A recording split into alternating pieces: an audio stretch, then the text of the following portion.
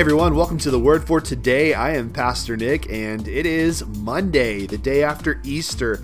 And I do hope that you all had a great Easter. We love to talk about the resurrection of Jesus Christ. It's one of my personal favorite things to talk about, not just at Easter, but all the time. I mention quite often that every Sunday is a resurrection day because we get to celebrate Christ is risen from the dead. So incredible.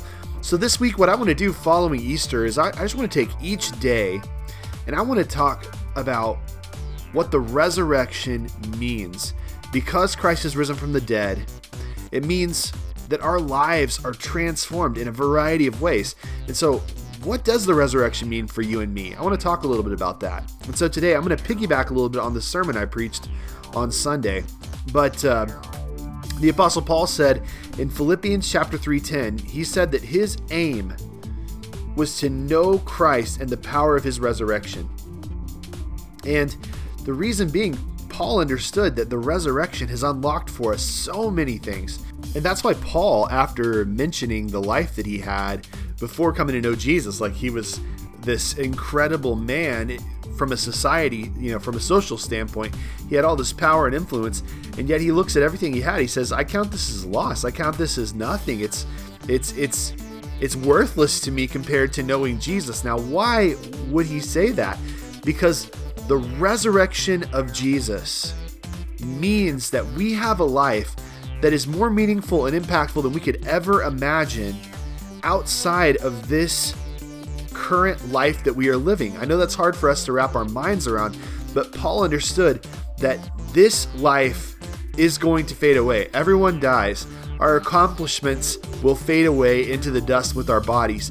But if we are in Christ and we know that we'll be resurrected, we'll be raised from the dead, that means everything that we do matters, and it matters far more than we ever realized that it would. So if I live my life to please Jesus, if I live my life to bring him honor and glory, I get to hold on to those things. Those things will actually extend far past my physical life.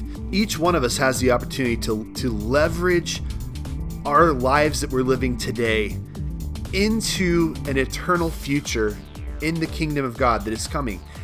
And we do that by living in such a way as to bring honor and glory to Jesus, like I just mentioned, but we can't do that and live selfishly for ourselves at the same time. So the resurrection has unlocked for us the potential to make our lives matter and count in a way that is eternally and infinitely more significant. But we do so by fixing our eyes on Jesus rather than on the things of this world. And that's why Paul was able to say, hey, listen, everything I ever did before I knew Jesus was pointless. What matters is knowing Christ and the power of his resurrection and making him known and using my life today to bring him honor, in not only to believe in my head that Christ is risen from the dead, but to live like it's true and that my life is changed because of it. That's the word for today.